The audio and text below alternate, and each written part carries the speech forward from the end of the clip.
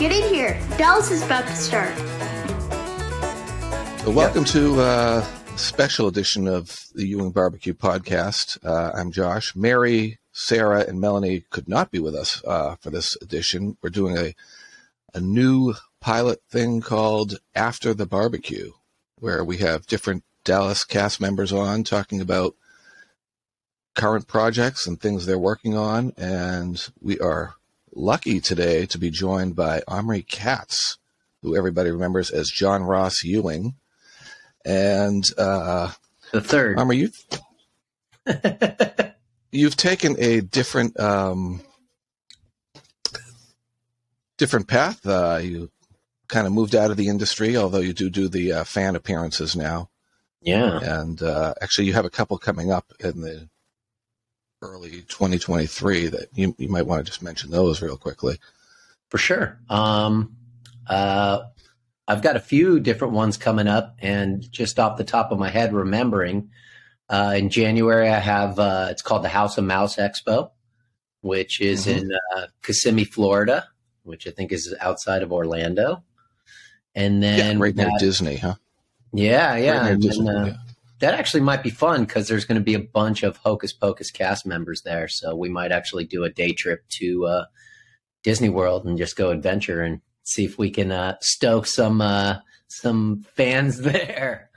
And I believe the witch from Salem, that naughty witch that you saw at the comic book store, she is going to be down there as well for that. Yes, I saw that. She's been promoting that. So, and then we got Pensacon in Florida. I'm sorry, in Florida in February, also in Florida. And which is in Pensacola. We've got 90s Con in Connecticut in March. And that's the one where I think myself and the other people from the podcast are going to be coming down for the weekend to it's a hang out really great event. We did it last year and had such an amazing time. So I really hope. I was there. We hadn't actually seen each other since 2008. Before that. Was that when is that when that reunion thing happened here in LA? Was that 2008? Yes. 2008. Columbus weekend. God, time flies. Yeah. Thanks. You've moved off into an interesting industry for your profession now. You want to talk about that? Yeah. So my love for, let's just say I'm in the cannabis industry now, and my love for the plant has led me to where I am today. And I've been cultivating for 20 years. No matter what the legality was, it was just a passion and something that I was driven to do, maybe a calling, you can call it. And here we are today in more less stigmatized legal environment. And the opportunity struck itself with the right partners and the right timing.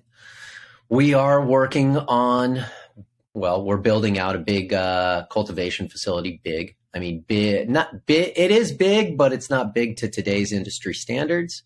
But big for you, right? It's definitely a step up for me. And actually, it's great because the industry is really wonky right now. There's a lot of people that are dipping out of the industry. There's a lot of people that are having to shut their doors, given taxation, given the prices, given everything. It's really hard to conduct business.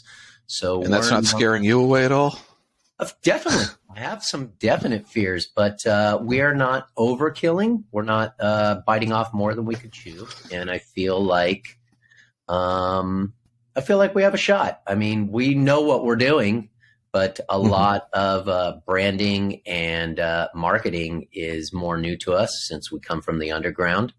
And that's going to be a whole nother learning curve. But I feel confident that my team and the people, all my partners, that everybody's involved, we really have a solid thing going. So, I'm feeling optimistic. How many are in the business? I mean, obviously we have employees, but typically it's just, in terms of partnership, it's me and 3 other partners. And yeah, we all have a lot of experience in this industry, at least 20 years plus. So, but it's evolving and constantly shifting. And so we have to kind of stay on top and kind of try to predict some things, but that's really difficult. But yeah, again, I see the light at the end of the tunnel, and right. Yeah, I'm really hoping that we get there. Now, how did you, going way back, obviously you started, I believe in the one interview, they said that you were high a lot during filming of Hocus Pocus. So do you remember when you first started, was it peer pressure? Was it like some form of rebellion, or just like, hey, what's this? Let's pick this up and give it a try and see what it is? And I don't know if maybe some slight form of rebellion. I was about 14, and my brother and my sister were already, partying and having fun. They're older than me. And of course I was like, I want to participate. I want to, but yeah. My dad always had the clamps on me. Obviously he was not that kind of person. And, he just, I think, wanted to protect me, given, the fact that I was in the industry, and wanted to protect my future if that was the avenue I was going to take. So I think the form of rebellion was kind of like, well, my brother and sister do it, and screw you, Dad. I want to do whatever I want, And so I finally tried it, and I don't think I've ever laughed so hard in my life. I had a good experience. I'm not promoting saying like everybody should smoke weed and it's, the whole world should. But for me, It worked out great. And it's weird, but like I knew right then and there that I was going to have a long-term relationship with this medicine that, the earth has provided us with. And here we are. God, 30 plus years later. Yeah, and I did meet your father back in 2008. A really nice guy. I can see how he obviously did a good job protecting you in the industry, or at least so you at least turned out somewhat normal by today's standards, as they say. We're all a little level-headed is a good word for that. But my schizophrenia hasn't kicked in yet. Obviously, there's a.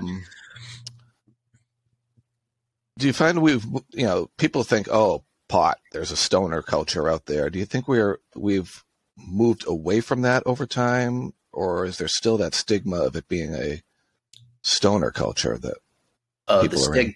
The stigma is still alive and well. The only difference I kind of see now is that, given the fact that there's more accessibility, and as an alternative, especially for people that are dealing with, really hard ailments. I think people that have now been affected by it. So like given, if you had a family member that had cancer or chemo or something of that nature, and you saw the benefits, that it provided them, that might give you a little bit of a different take on how beneficial this plant can actually be. Sure, you got people that are recreational and want to just have fun and laugh, or maybe it enhances your creativity, which also, in my opinion, that's a medicinal benefit, because we forget that the brain is an organ and also needs to function in its own way. I've seen it help. It helps me a lot with anxiety. Just like any human being, I have some anxiety and stress, and who doesn't in this day and age? Exactly.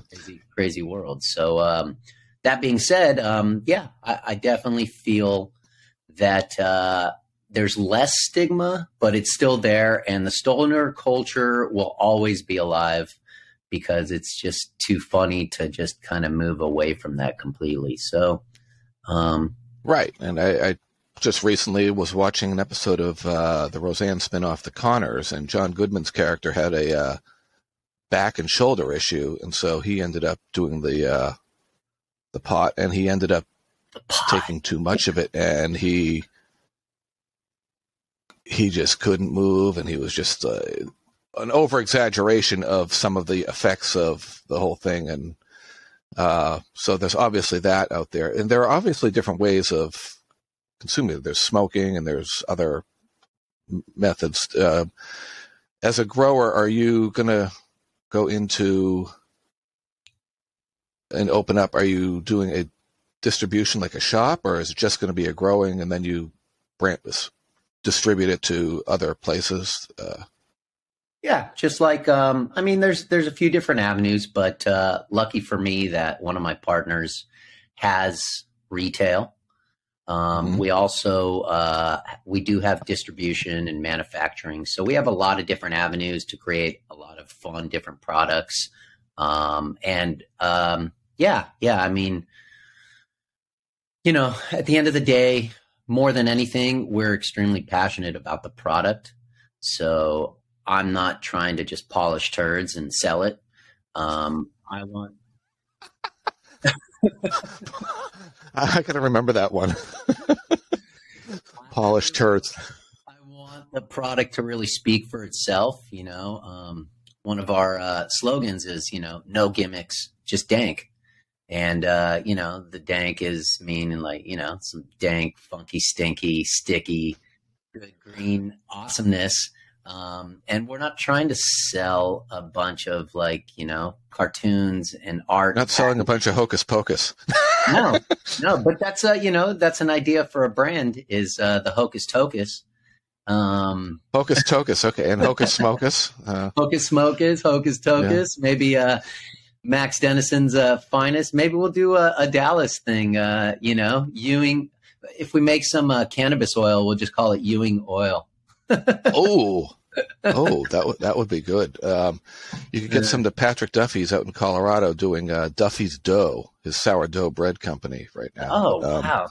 Actually, I would love to get in touch with him. I can put you in touch with him. I could also through Josh. That's true.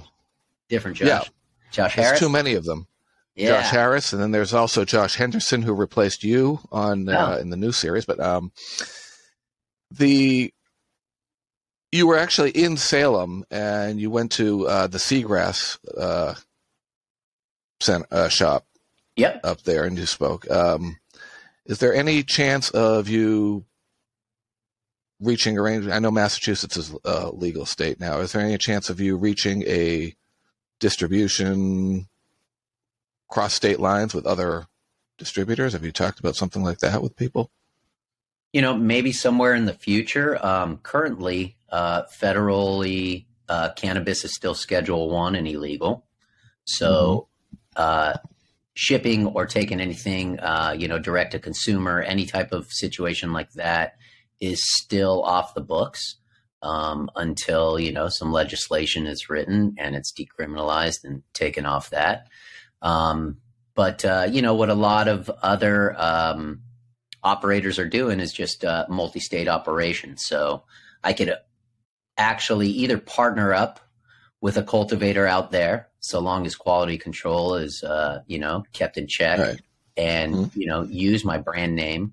Or I could, open a facility out there and actually cultivate, hopefully train a right team to actually do it right. There's that option, but, the world is an oyster, and there's plenty of opportunities, I think, that we could do. But currently, I just obviously want to focus on California and hopefully build some kind of reputation to where those opportunities kind of arise themselves. But like I said, it's just as long as it's illegal nationally, it's going to make it really difficult to do a lot of things. Right. That's the red tape. So what's your message to the government and the lawmakers out there? If you have a message to them about get it legal or what decriminalize? 100%. Do you know how many people are still sitting in prison over cannabis consumption, not even distribution or selling it, but just, people serving 15, 20 years for smoking a joint. Like, isn't that just ridiculous in this day and age? Yeah. I know you're shaking your head and shrugging, and I'm like, yeah, it's pretty ridiculous. So first thing and foremost, decriminalize it nationally, 100%. Secondly, if you take it off the Schedule 1, it's first of all going to benefit economically because, studies show that almost 50% of the United States consumes cannabis, legally or illegally. So economically, it makes a lot of sense. Also, we can't even do banking given FDIC restrictions. A lot of banks won't do business with cannabis companies. So we're working in cash, making it tons more dangerous, way more vulnerable. I mean, it's stupid, but, this is all speculation, or you can call this a conspiracy. But, a lot of these politicians have their pockets filled with, deep pockets with pharmaceutical companies, tobacco companies, all kinds of different companies are, trying to keep it illegal so they can push their toxic chemicals on us. And it's just sad. It's really sad. A lot of things aren't done for the benefit of the population.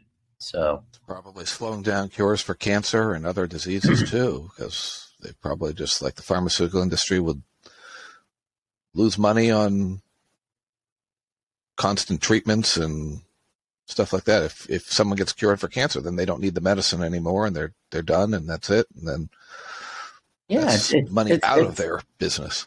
Unfortunately, I mean, capitalism has its positiveness, but at the same time, anything that's just monetarily driven, draws greedy people that just want to accumulate capital and not really benefit humanity, unfortunately. And so long as we have that in order, you're always going to have the rich and powerful trying to keep the common man down on his luck. So yeah. Now you talked about cultivating all. What was the process for you in learning how to cultivate? Because obviously there are different strains and there are different, there's obviously you have breaking down the plant, the cannabis plant. There's the THC, there's the CBD, and just talk a moment about the differences between the two and just cultivating and how you learned it and what it's been like for you and just for other people that you might bring into the fold. Well, let's start off with how I got started. Obviously, it's always a good place to start. Obviously, I told you that I was always very passionate about not just the plant, but cannabis. And never, even as a kid, let's say, age 15, 16, I was already experimenting with growing, just testing out plants outdoors, seeing what I could do. And, more kind of standard cultivation techniques obviously weren't formed. Everybody was underground. It was extremely illegal and dangerous to that degree. But the first time I found out that a friend was cultivating, he showed me his indoor garage at his house where he had like 4 lights set up. Foil around and all that stuff? Yeah, just some sort of reflection. I think it was all white, semi-gloss or glossy paint just to kind of create a good reflection. Nobody knew techniques really back then. Everybody was experimenting, but even the lights were sorry, were you going to say something? No, I was going to mention that I was working in local access television. I went to one of our studios in another town, and they had a drop ceiling, and they were growing plants in the drop ceiling. They had little lights and little foil things, and it was just like, okay. Yeah, you're creating an environment. No, it's like it's really scientific. It's really experimental. It's really fun, honestly. And the first time I walked into his room, I literally felt like I was walking onto some, alien spacecraft. I was like, look at these lights and these plants thriving and, you know, all kinds of different fans and air circulation and controls. And, you know, you're trying to mimic the outdoors, but at the same time trying to manipulate and achieve better results or different results. And the moment I saw that, I was like, I want to do this. This is what I want to do. And so I, at the time, was broke as could be and didn't have the funds. You know, I burned through all my acting money at that time. And that Ewing Oil bankroll did not go far, huh? No. I sure wish I was a real Ewing member with like oil money. God, life would be different. But to be honest, you know, what's the saying? You know,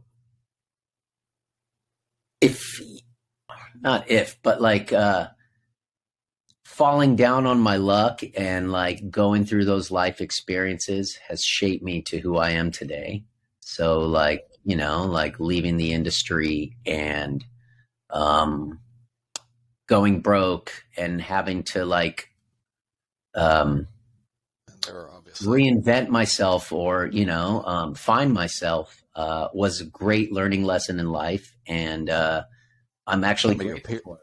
Sometimes you got to fall down before you can get up, you know, and you learn a lot from it. Some of the people you knew in the industry obviously did not make that transition tragically. And yeah, it's a weird transition. It's psychologically, this industry could do a lot of damage to oneself, unfortunately. And I don't know. Jonathan Brandis comes to mind when you mention that. So.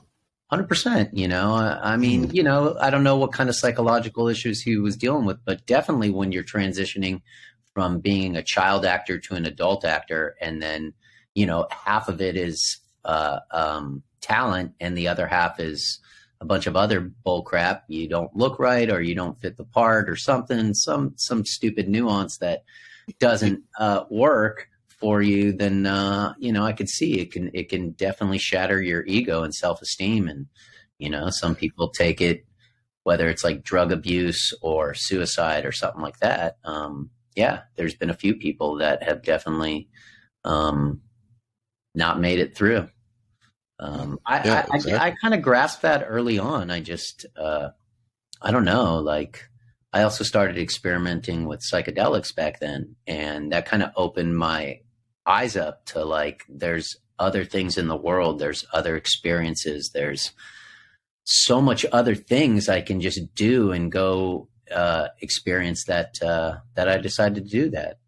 And so back to what we were saying, you know, I borrowed a little bit of money from a close friend, and I got my first setup with my brother.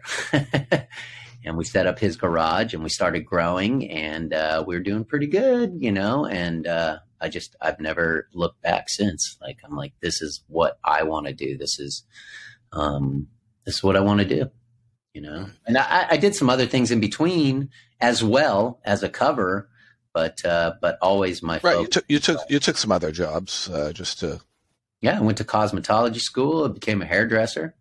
And at the same time started growing, like right all at the same time. And at some point I kind of started to see. So if I do need a good cut, I can come out there and I could maybe still hook it up. I can't guarantee anything. I'm a little rusty, but like I cut my dad's hair, and I cut my girl's son's hair, and so far I haven't messed up too bad. So I guess I still got when you cut your own hair, and everyone's done that when they were little. They take the scissors and they make that stupid cut, and then you have to go into school with the mark of shame. Like, oh yeah, he was playing with the scissors last night. Okay. For sure. So obviously there's a learning curve involved in the growing and everything like that. So when you look for people to never ends. Honestly, like people use that term master cultivator. There's no such thing. It's like, it's a never ending learning curve. And there's always new strains coming out. Yeah. New strains, new techniques, new technology, new science. There's it never ends. We're always trying to outdo our last batch constantly. Yeah. You can never be satisfied and say, oh, that's it. This is the limit. It's like, no, I can do better. I can make it better. I can yield more. I can improve on this and that. And you have to kind of experiment at some point. It's like, that's the same in acting, performing, or any business. If you reach your peak, then what is there left to do? Yeah. Yeah. And another thing is you're dealing with a living organism. So it's not like systematic where you can just be like, it's not like a CNC machine or something where it's just like, okay, this is the form, this is this is the program, this is how you automate it. It's just like you have to physically be there to really see what's happening in real time. And also, I feel like living organisms really connect energy-wise on this planet. So feel like that human connection to plants and living things transfer some kind of energetic connection to allow to allow these plants to thrive, to allow you to thrive, everything. Because we're only temporary. If Mother Nature doesn't want us, Mother Nature's going to shrug us off and move on to the next. Just like dinosaurs. I mean, those big things, and then they got wiped out. 100%. We totally, we totally think we're the center of the universe. It's like, no, like even if we since we're mistreating the planet on such great scale, at some point, Mother Earth's just going to hit the flush button and say, you know what, I'm done with you guys. And I'll be here, but you guys won't. Or maybe just a few might survive. So, don't take life for granted. Enjoy it. And that's like George Carlin says, or he used to say, because he's not living anymore, but he would say, earthquakes and floods and tornadoes and all this and stuff. And humans have the audacity to think if things are going to screw up. Mother Nature, the earth isn't going anywhere. You are. You are. You are. God, he's so relevant to today. He would have a blast today with everything. It's like all his clips still keep revolving around the ether or the ethos, and it's just like anything so relevant to it. Just it's amazing. Brilliant. He was brilliant. By the way, speaking of, just off topic really quick, there was a documentary about him, a 2-part documentary that just came out like 3-4 months ago. And if you get a chance, watch it. It's extremely inspiring. Do you know the name, or do you want to text that to me later? I can text it to you later. I think it was on HBO. So if you do George Carlin HBO documentary, I'm sure it'll come up. Don't remember the title offhand. Right. So.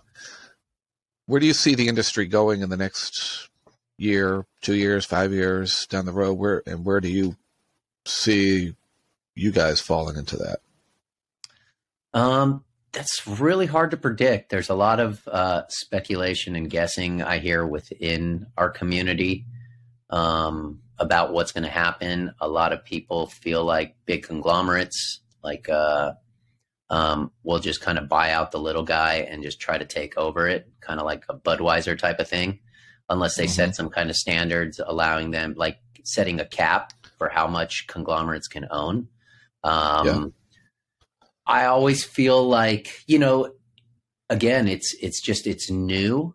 So we have this consumer base that is unexperienced and unknowledgeable. And I feel like, just like anything, when you find a product that you like and you compare it to other products you've had in the past, you might say to yourself like, oh, wow, I had a much better experience buying from this brand than I did that brand. And it doesn't necessarily mean it's a strain thing. It's just like the quality, the quality. And something about us is, we do a lot of breeding and experimenting. So we have a lot of unique, different things that we bring to the table. I mean, all said and done, it's like microbrewery, like you find a beer that you like and you're just like, oh man, that's got hints of, peach and apple or whatever. that I really like and that tastes so Throw good. some mango, throw some mango in there, and I'll be all over that. Absolutely. There are strains that are like they're called, they have fruity names, but they have these are terpenes, and terpenes are basically volatile gases that produce all the smells and tastes that you experience in all kinds of different floral and food consumption things. I think we bring something kind of different to the table. I feel like there's room for all of us in the community. It also depends what your driver is. So for me, it's never been a monetary thing. I'm passionate about what I do, and I think our team is all kind of in the same boat. And if I was just even scraping by, not hemorrhaging, I would be stoked, because I just want to be in that garden working. The garden is that's my Zen zone. So do what you love, they say, because you only, unless you believe in the afterlife, Buddhism and all that stuff, you only live once. So or whether it's reincarnation or you travel into a different dimension or whatever, nobody knows. That's the unknown. And I'm just kind of living for the now and the present, and just, again, I'd rather do something that I love and be broke than be rich and hating life. Happy. Yeah. Exactly. And,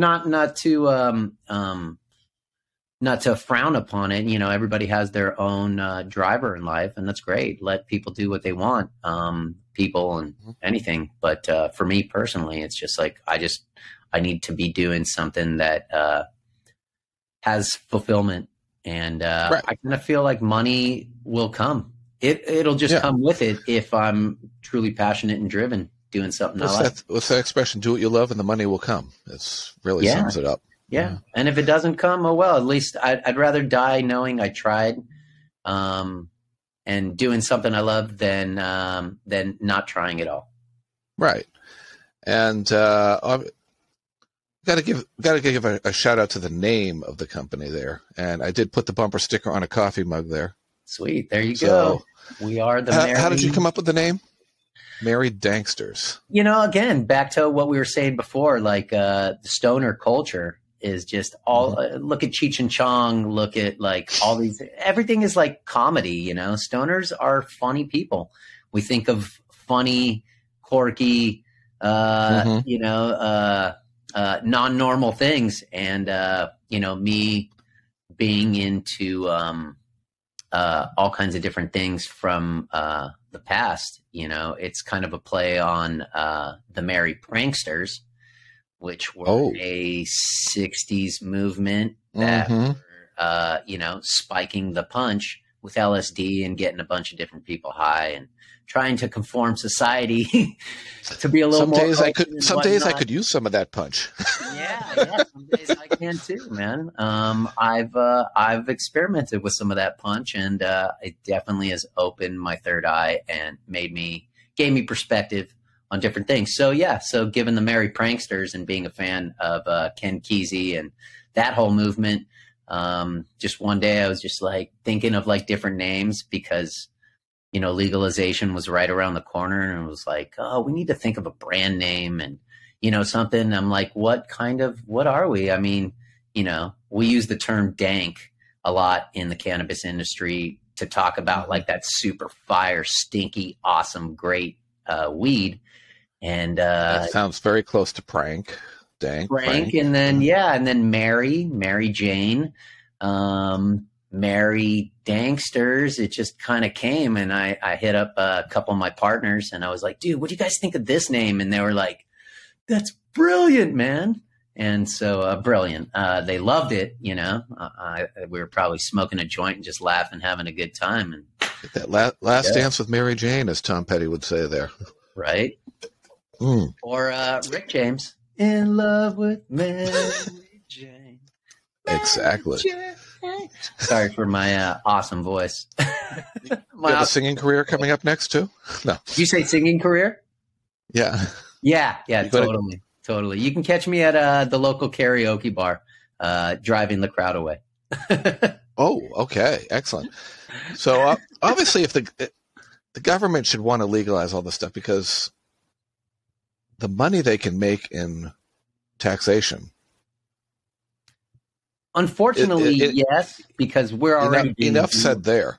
Yeah, we're being way overtaxed, but again, it's like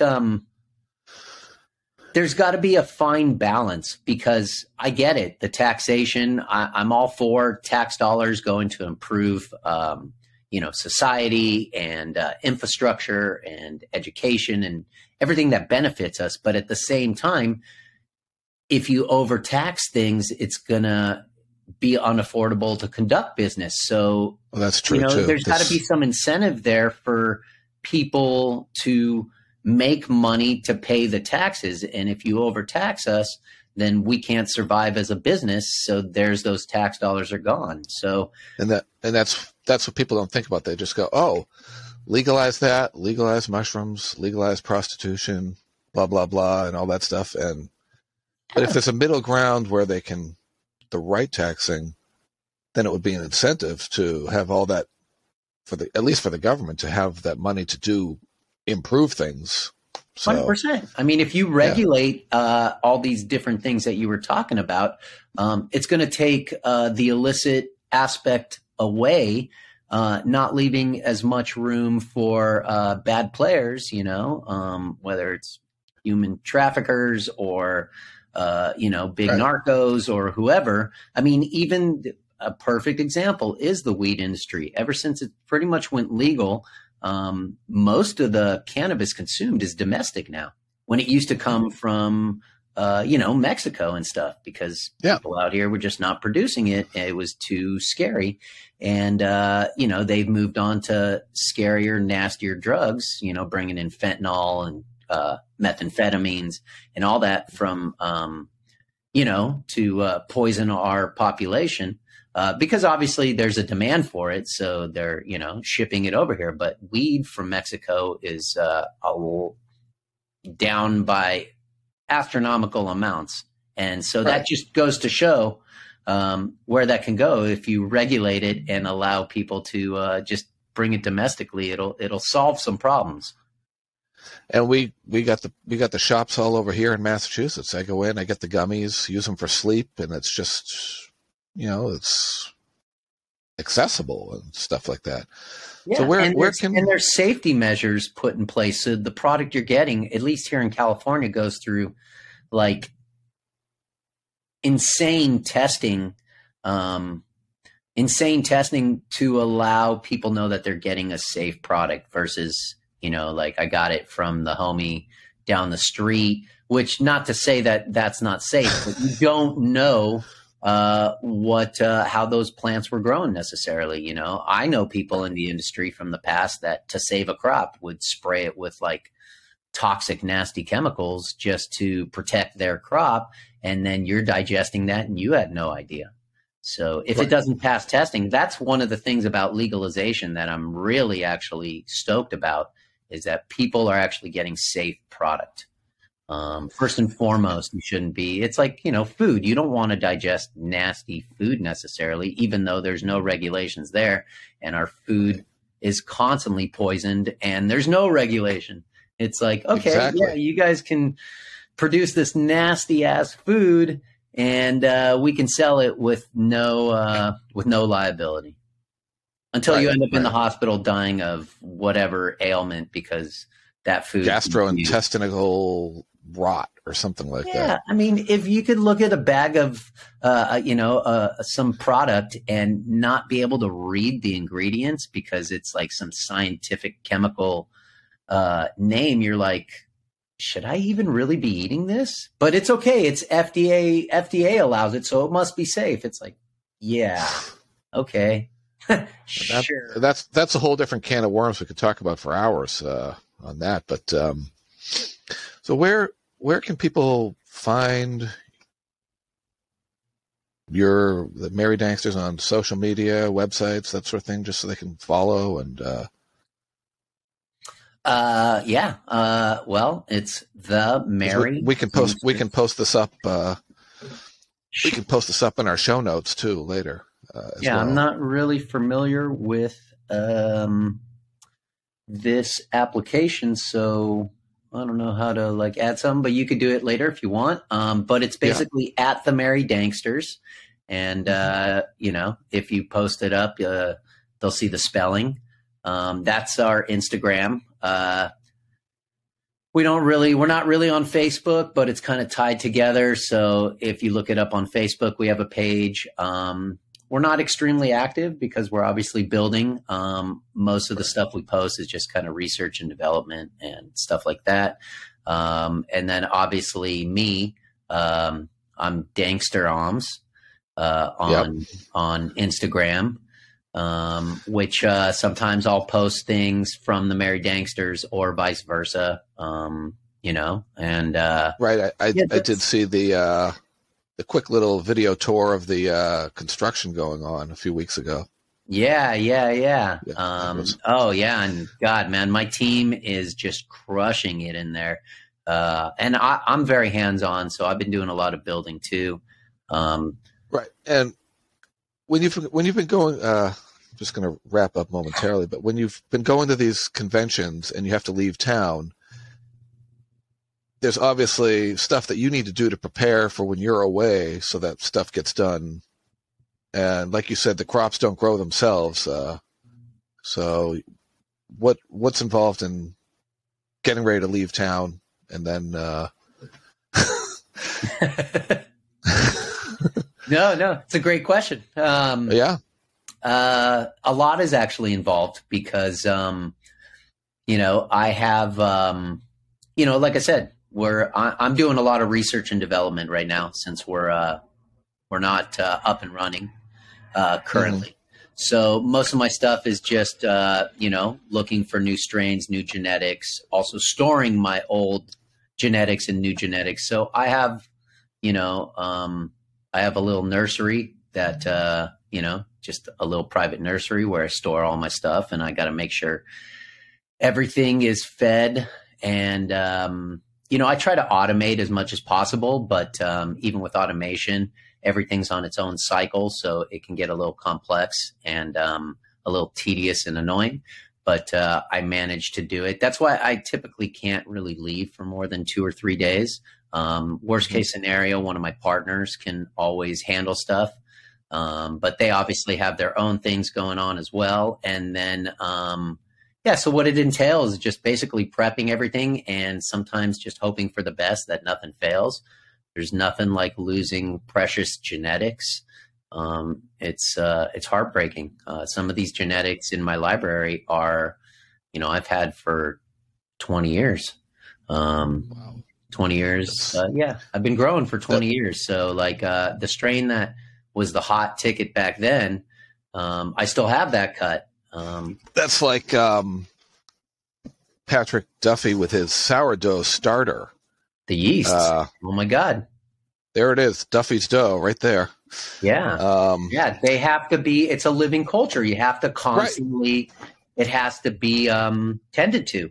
You can't just set it and forget it. It's really hard to. And, gratefully, we have now so much like automation and technology that I can actually remotely do some work, like access and turn things on and off and adjust settings if necessary. And I have data, so I can see if things are functioning properly. And if something doesn't look right, I can always tell one of my partners, like, hey, I need you to like drop everything and just go check on something for me really quick. It's nice having a team to be able to do that.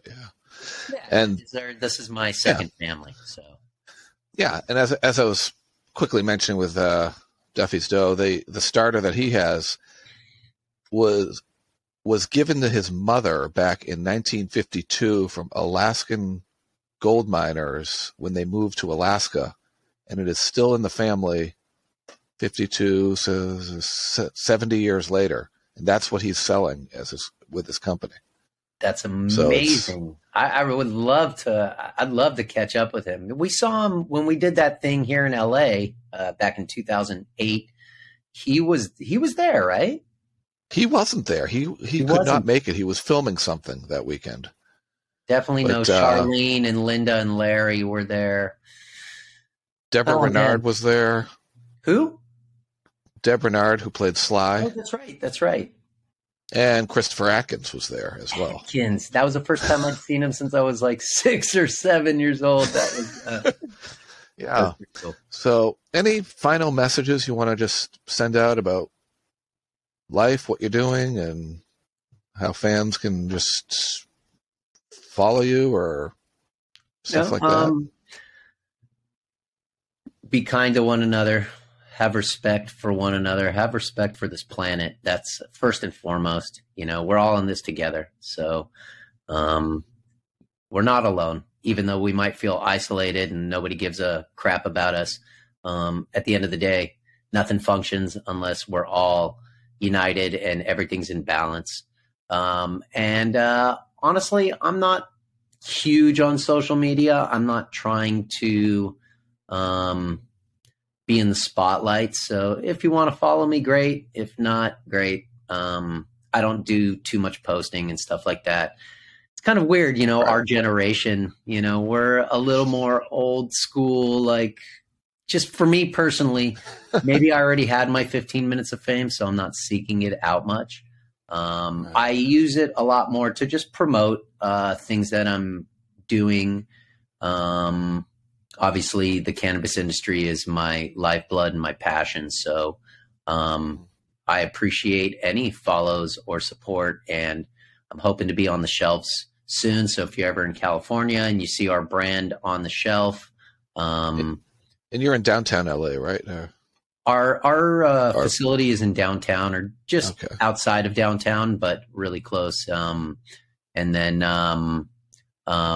some of our locations are kind of scattered through, and I don't know, I haven't really opened those doors yet. First and foremost, we got to have product. So it's kind of hard to say what stores. If anyone out there wants, get the bumper stickers if you see them at the conventions, and you got some pretty funky T-shirts too. You should post those up too if people want to jump on. Yeah, for sure. If you go to the merrydangsters.com, we have our merch store. It's nice. Also, we're not pushing, a bunch of gimmicks and clothes. It's just a way to represent and, to represent our brand. If anybody wants to support us, it helps us because this venture of cultivation is extremely costly. And any love or support helps us get to the finish line. So we would appreciate it more than anything. It's cool wear. We're constantly working on new designs, but I don't know if you saw my last post on the Merry Dangsters, but probably. It's just basically it's a take on the Los Angeles Lakers. Hopefully, I don't get that. Was right. Yes, I'll get a cease and desist, and if you get a cease and desist, that means you made it. So. Exactly. So, hey, and I know, if you're following, please repost my post. That would be great. And I know fans just love knowing what's going on with people from the show now, and just it's like the Dallas family. They just want to support the people and their current projects and stuff like that, and turn up at the conventions and everything like that. So this has been a great special edition of the Ewing Barbecue Podcast. We're going to call this series After the Barbecue. You can look for us on our social medias, Instagram, Twitter, Facebook. And we'll be back. Coming up in 2023 is the 45th anniversary of Dallas, and we're looking to get a lot of interesting surprises and guest stars on, and possibly do a live podcast down at South Fork at some point. And probably have Omri back on at some point, and he'll talk about his Dallas days and life in the industry from that perspective. And you can tell us what Larry was really like on set. Did Larry toke? No. But yeah, I think he used to sip on Grandpa's cough syrup quite a lot. It's just rumor and speculative, so I don't want to jump the gun and put something out there. But exactly. I can say one thing is that it was a very joyous, great time on set. Unless you were smoking cigarettes, then Larry would lose his shit because he was very anti-smoking cigarettes. I don't know about cannabis, but cigarettes he was extremely anti. But I got to say, I have nothing but great memories from what I remember from those days because I was such an adolescent. Hopefully we'll hear more of those stories at some point, and we got some surprises coming up in 2023 for the 45th anniversary, and hopefully we'll stick around and see what's going on. Thanks for joining us on this podcast. Y'all come back now, you hear? Y'all come back now, you hear? Yeah, I'd love to do it again anytime, Josh.